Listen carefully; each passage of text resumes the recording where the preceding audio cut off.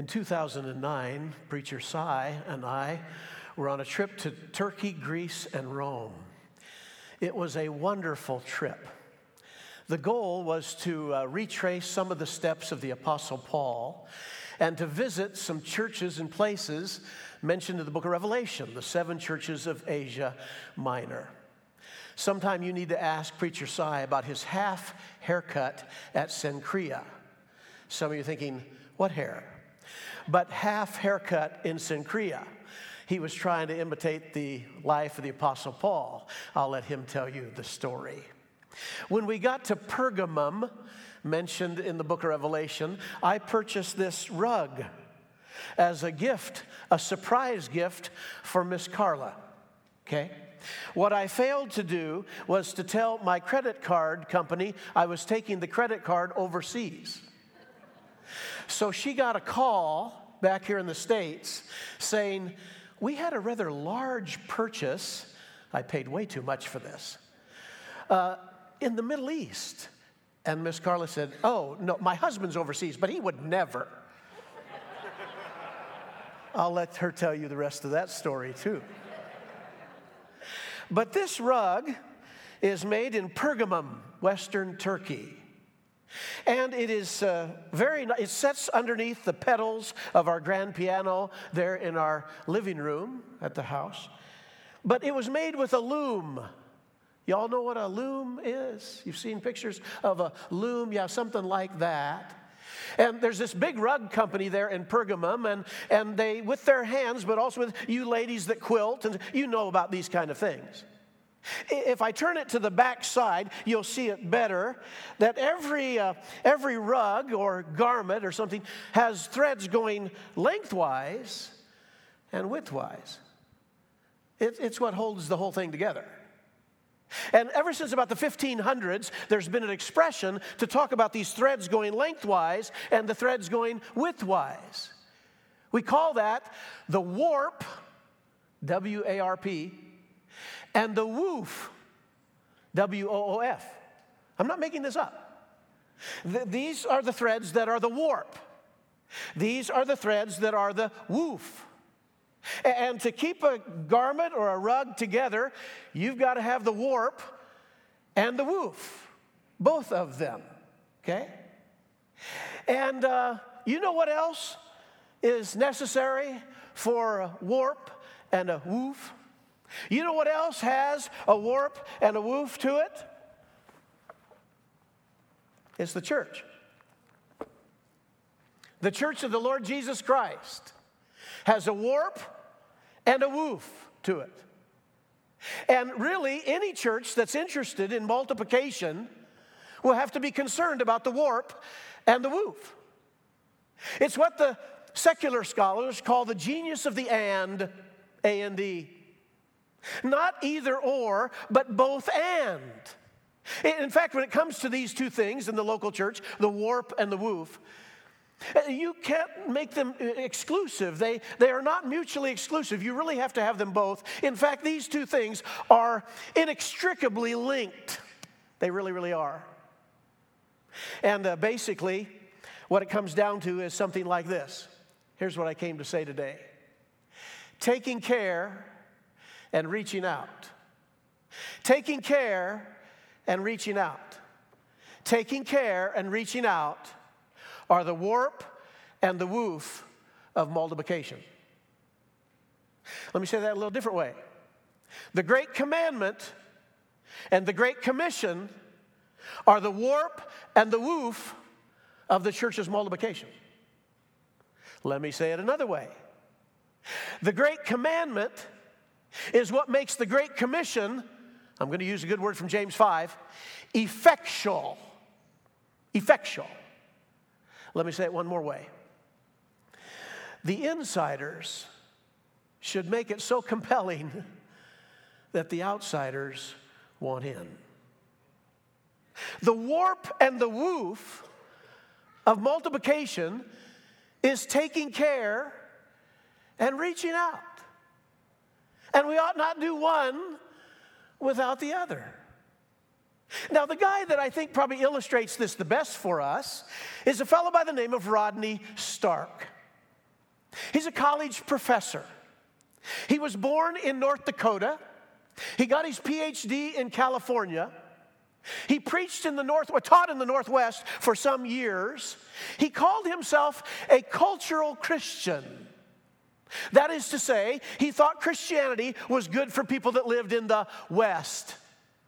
I don't know what kind of personal faith he had necessarily. He has since moved to Baylor University in Texas.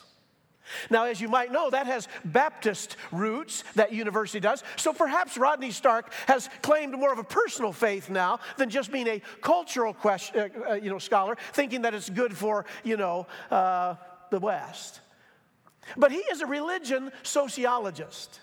He studies the impact of religion on societies and culture. And in 1997, Rodney Stark wrote a book called The Rise of Christianity.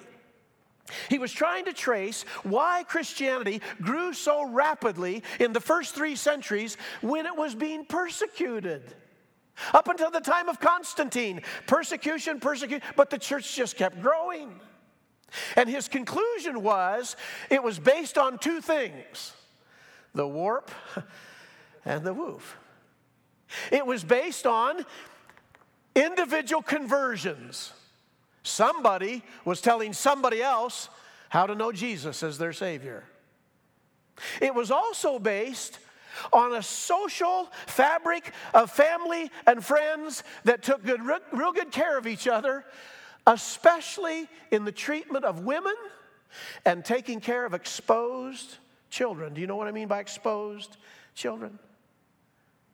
So Rodney Stark gets at this idea as well, that to be the church and to multiply as God would have us, we got to take care and we got to reach out. Today, I want to emphasize both sides of that coin, if I can. And if you have those Bibles out that Josh mentioned to you, or those devices, you can turn with me, first of all, to John chapter 13. Because the first part of this is taking care, the great commandment.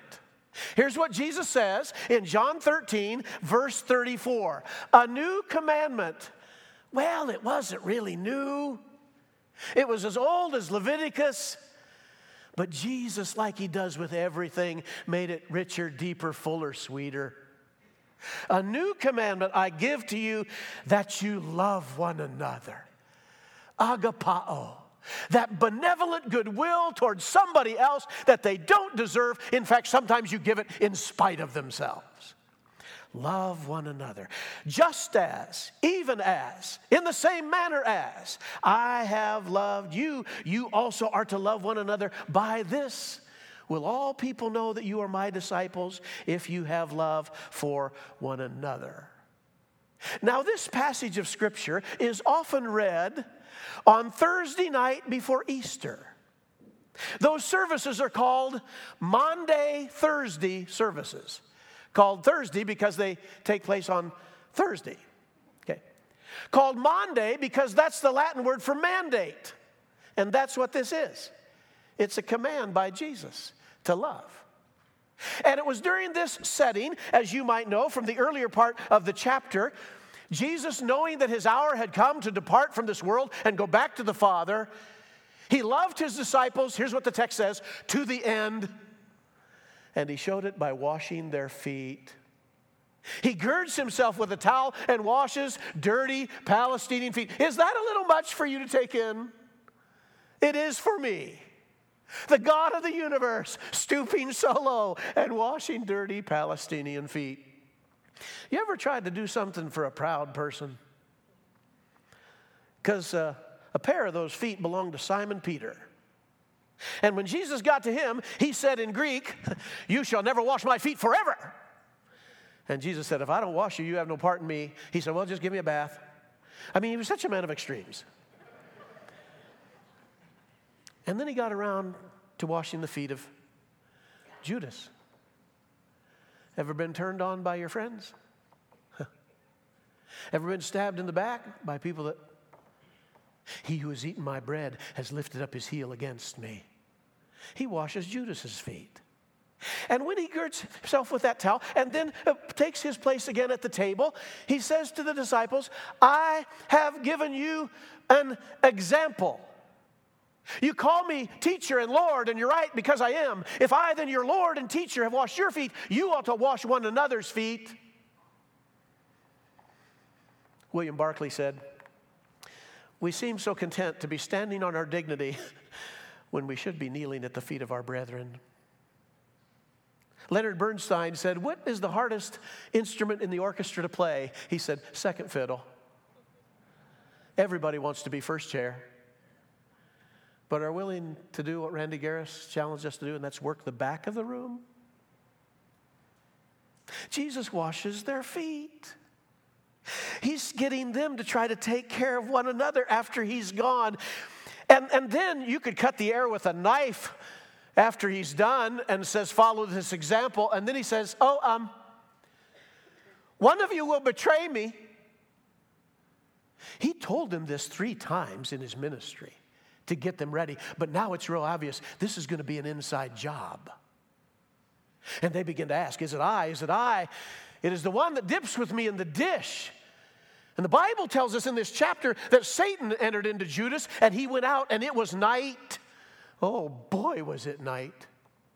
And the night in his soul was darker than anything outside. And Judas left. Jesus told him in another place, what you're going to do quickly. And when Judas left the room, the air got a little lighter.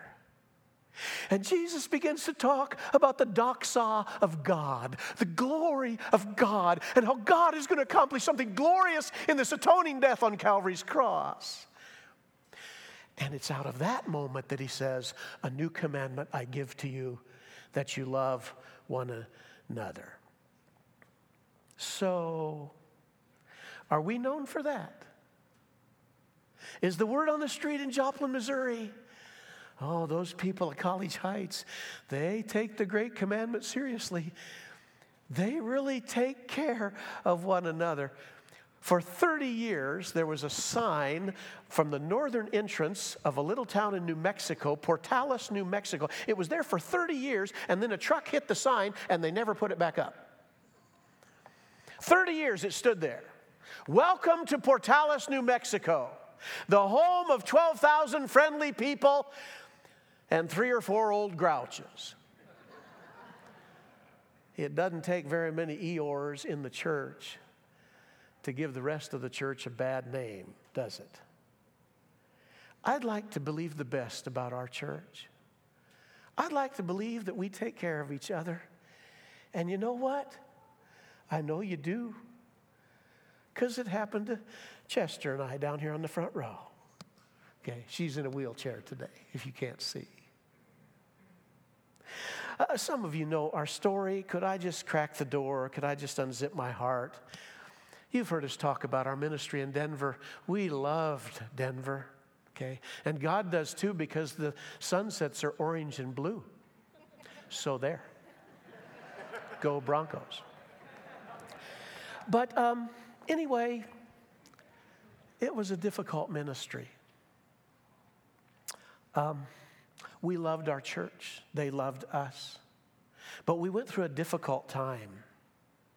And when we discerned that God wanted us to come back and enter the classroom again here at Ozark, we weren't sure why we were coming back exactly. We never planned to come back. But we came back, found ourselves here. I just felt like I failed. I wasn't a strong enough voice of unity to hold that church together. And we were probably more wounded than we let you know.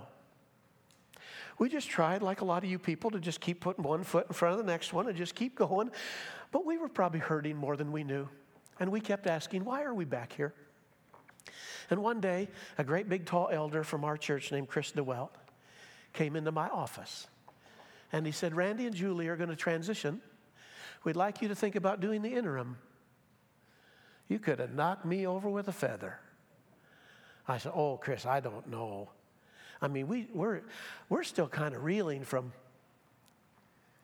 but we agreed to pray about it. We did for a week, and then we said, yes. And you know what made us well? After some bruises, you did. By being allowed the privilege of stepping on this stage and teaching the Word of God and your kind affirmations way beyond what we deserved. You made us well. We owe you.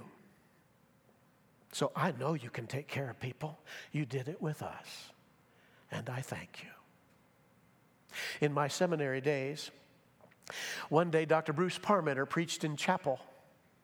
He told the story of the Good Samaritan. You know the story. A lawyer comes to Jesus, and he says, what must I do to inherit eternal life? Jesus said, well, you got to love God and love neighbor. And he, wanting to justify himself, said, who is my neighbor? And Jesus told a story we've never forgotten. A man went from Jerusalem down to Jericho, and as he did, he fell among thieves, and they robbed him, stripped him, left him for dead. And you remember one passed by, another passed by, and the Samaritan, he stopped and helped this guy, took him to an inn, poured oil and wine on his wounds, and helped him. So Dr. Parmenter's preaching this sermon. He gets to the end of it, and Jesus says to the lawyer, which one proved to be neighbor? And the lawyer couldn't even bring himself to say, he couldn't say it. He said, the one who showed mercy. And Jesus said, go and do thou likewise. That's the end of the story. But Dr. Parmenter that day in chapel said, but actually that's not the end of the story. He did what we call in preaching, extended the parable. He said, we actually found out the rest of the story. We found this ancient manuscript. He's lying through his teeth. We didn't find no stinking manuscript, okay? No, he's just making this up. And he said, actually, after a while, the man who fell among thieves got well. Because the Good Samaritan had paid, for the innkeeper to help him and everything. And so he got well. He said, the first place that guy went? He went to Samaria. And he began to knock on every church door he could find. He said, does the Good Samaritan go here? No, he didn't go to this church. Does he go there? Nope, he doesn't go here. He goes church after church after church. Does the Good Samaritan go to church here? Nope. Finally, one day, does the Good Samaritan go to church here? And the guy said, well, matter of fact, he does. Yeah, he's back in the kitchen. He's washing dishes. We had a potluck supper here today, dinner on the grounds. And he's back. He always does this. You want to talk to him? Well, I'd like to. Okay, come on. And so he took him back in the kitchen. He says, there he is right there by the sink. He's washing dishes. And the man who fell among thieves said, hello. And the Good Samaritan just keeps washing dishes. Hi. The man says, do you remember me? And the Good Samaritan looks up and said, oh my goodness, it's you. Boy, you look pretty good. Last time I saw you, you didn't look this good. He said, yeah, I know. Thanks to you. He said, I have a question for you. Is this where you go to church? The Good Samaritan said, yeah, this is my church. I've been here, our family's been here for a long time. This is where I go. And the man who fell among thieves says, then I'm going to join this church. You're going to join the church? Why are you going to join this church? He said, because I want to be part of any church with people like you in it.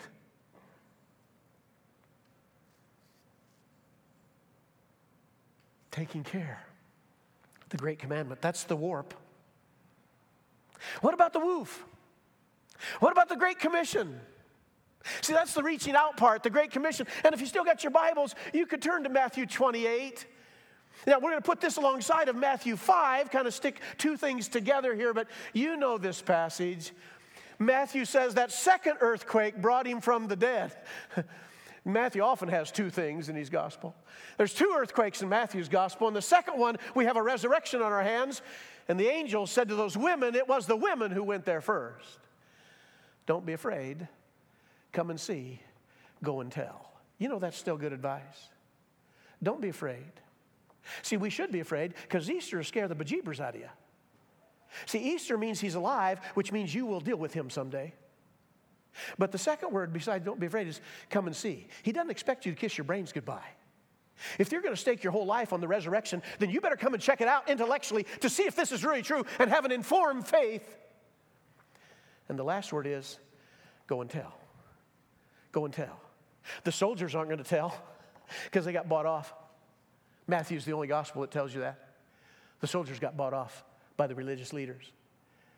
And finally, you get down to Jesus saying, I'll meet you in Galilee on a mountain. And they gathered there, and they worshiped, and the text says, and some doubted. Seriously? Except it doesn't really mean doubt. It actually means, kind of, the Greek word means hesitate. I'm not sure how to interpret it.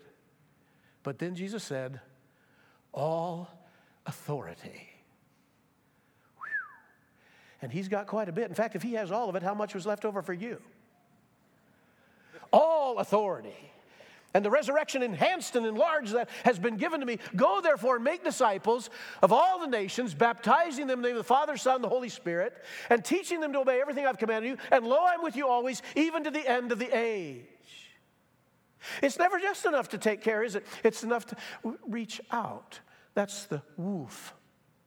We could go over to that Sermon on the Mount, the greatest sermon ever preached. And in Matthew chapter 5, he says this, you want to know who the movers and shakers of this world are?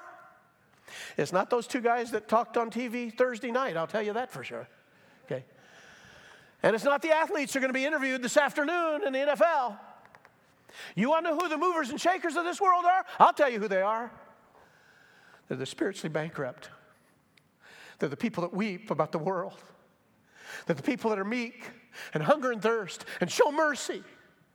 The kingdom people, the beatitude people, they are, what are they? You are the salt of the earth. But if salt has lost its taste, how shall its saltiness be restored? It's no longer good for anything except to be thrown out and trampled by people's feet. You are the light of the world. A city set on a hill cannot be hidden, nor do people light a lamp and put it under a basket, but on a stand that gives light to all in the house.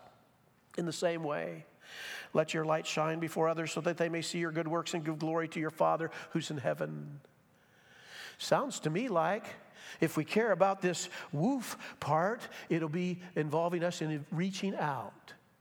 It'll be involved in this idea of going. And I guess you could say making disciples. Maybe we could say it this way with TION words. Evangelization, incorporation, instruction, and incarnation. All of those are wrapped up in this. Every last single one of them is framed up that way.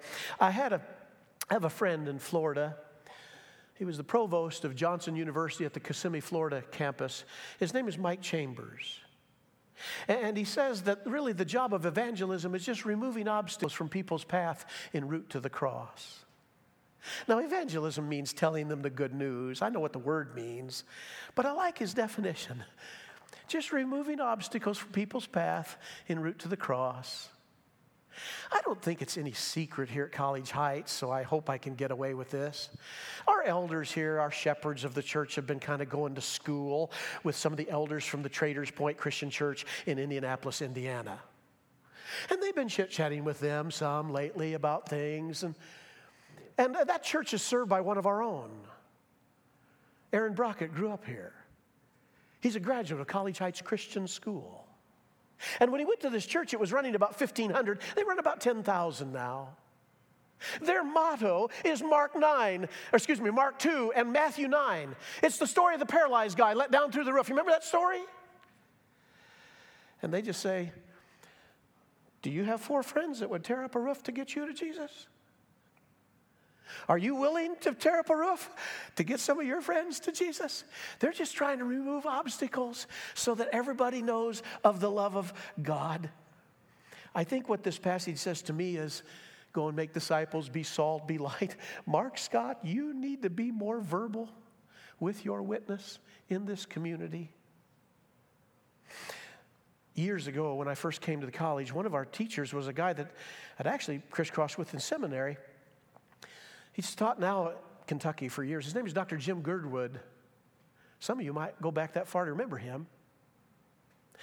And he was trying to witness to a nurse here in town. So he went to the Joplin Public Library and checked out 5 books on nursing so he could speak her language, so he'd know where she's coming from. Isn't that loving?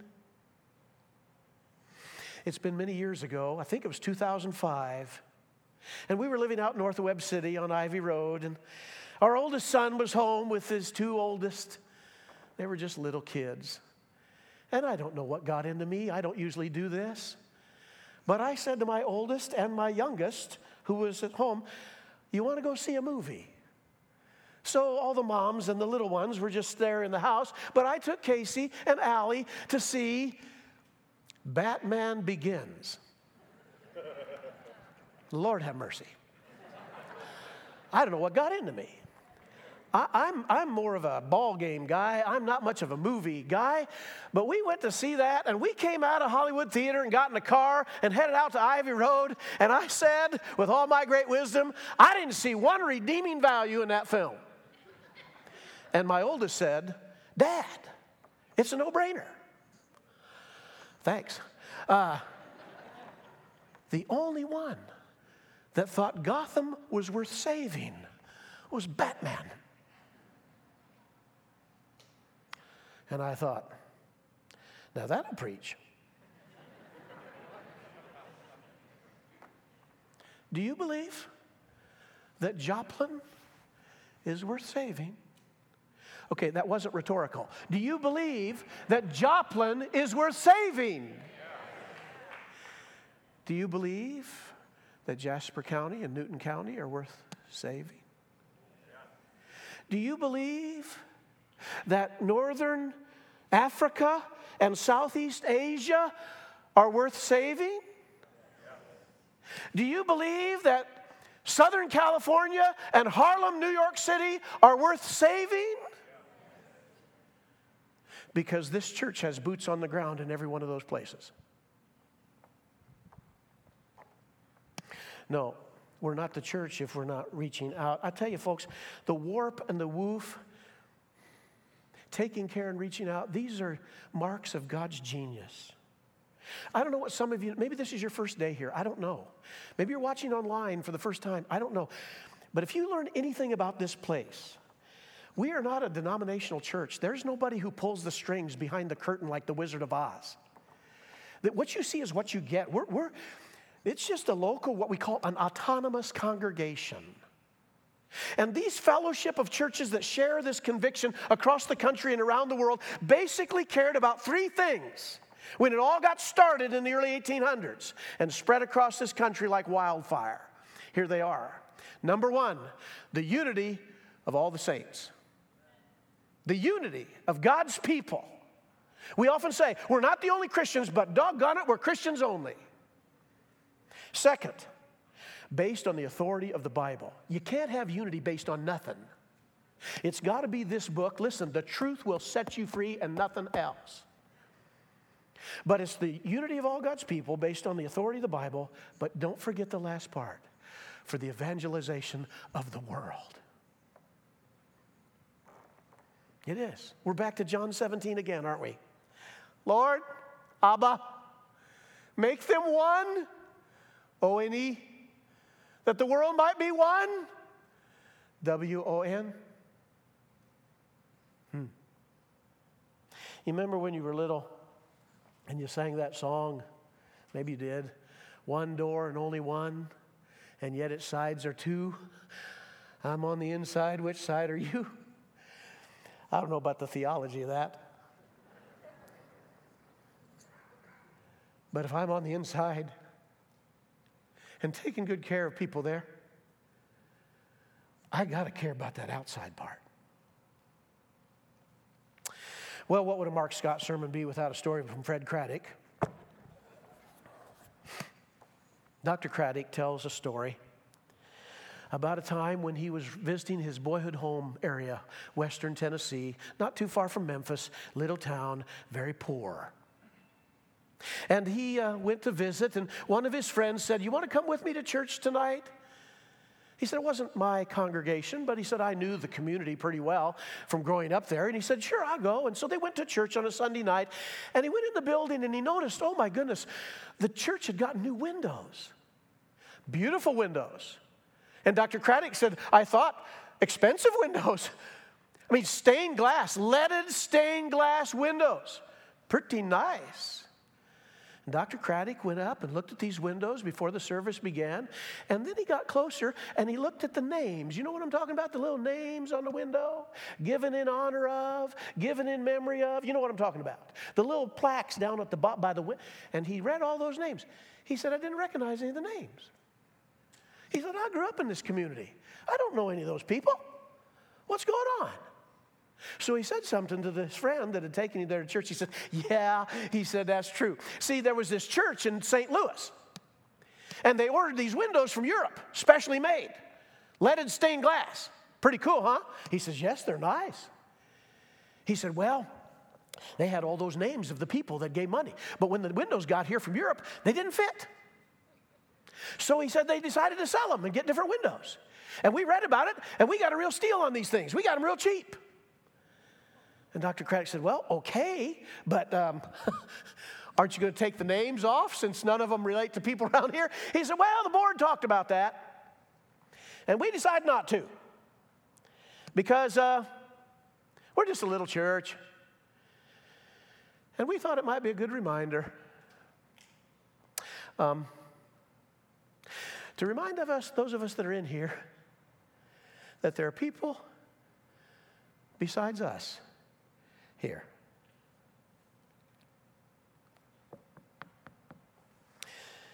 Will you stand for prayer?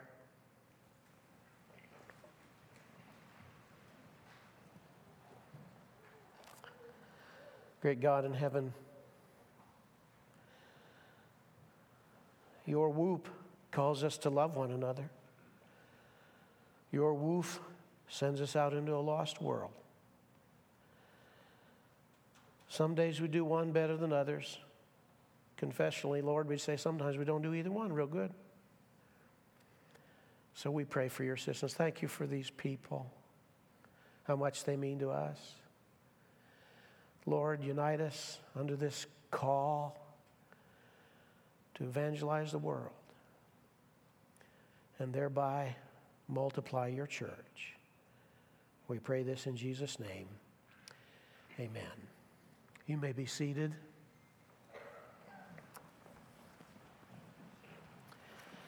We have a little family announcement to make this morning. No, Miss Carla's not pregnant.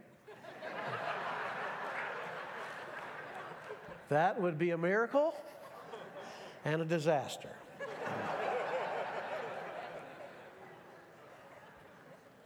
I'm going to read this because if I don't, I won't get through it.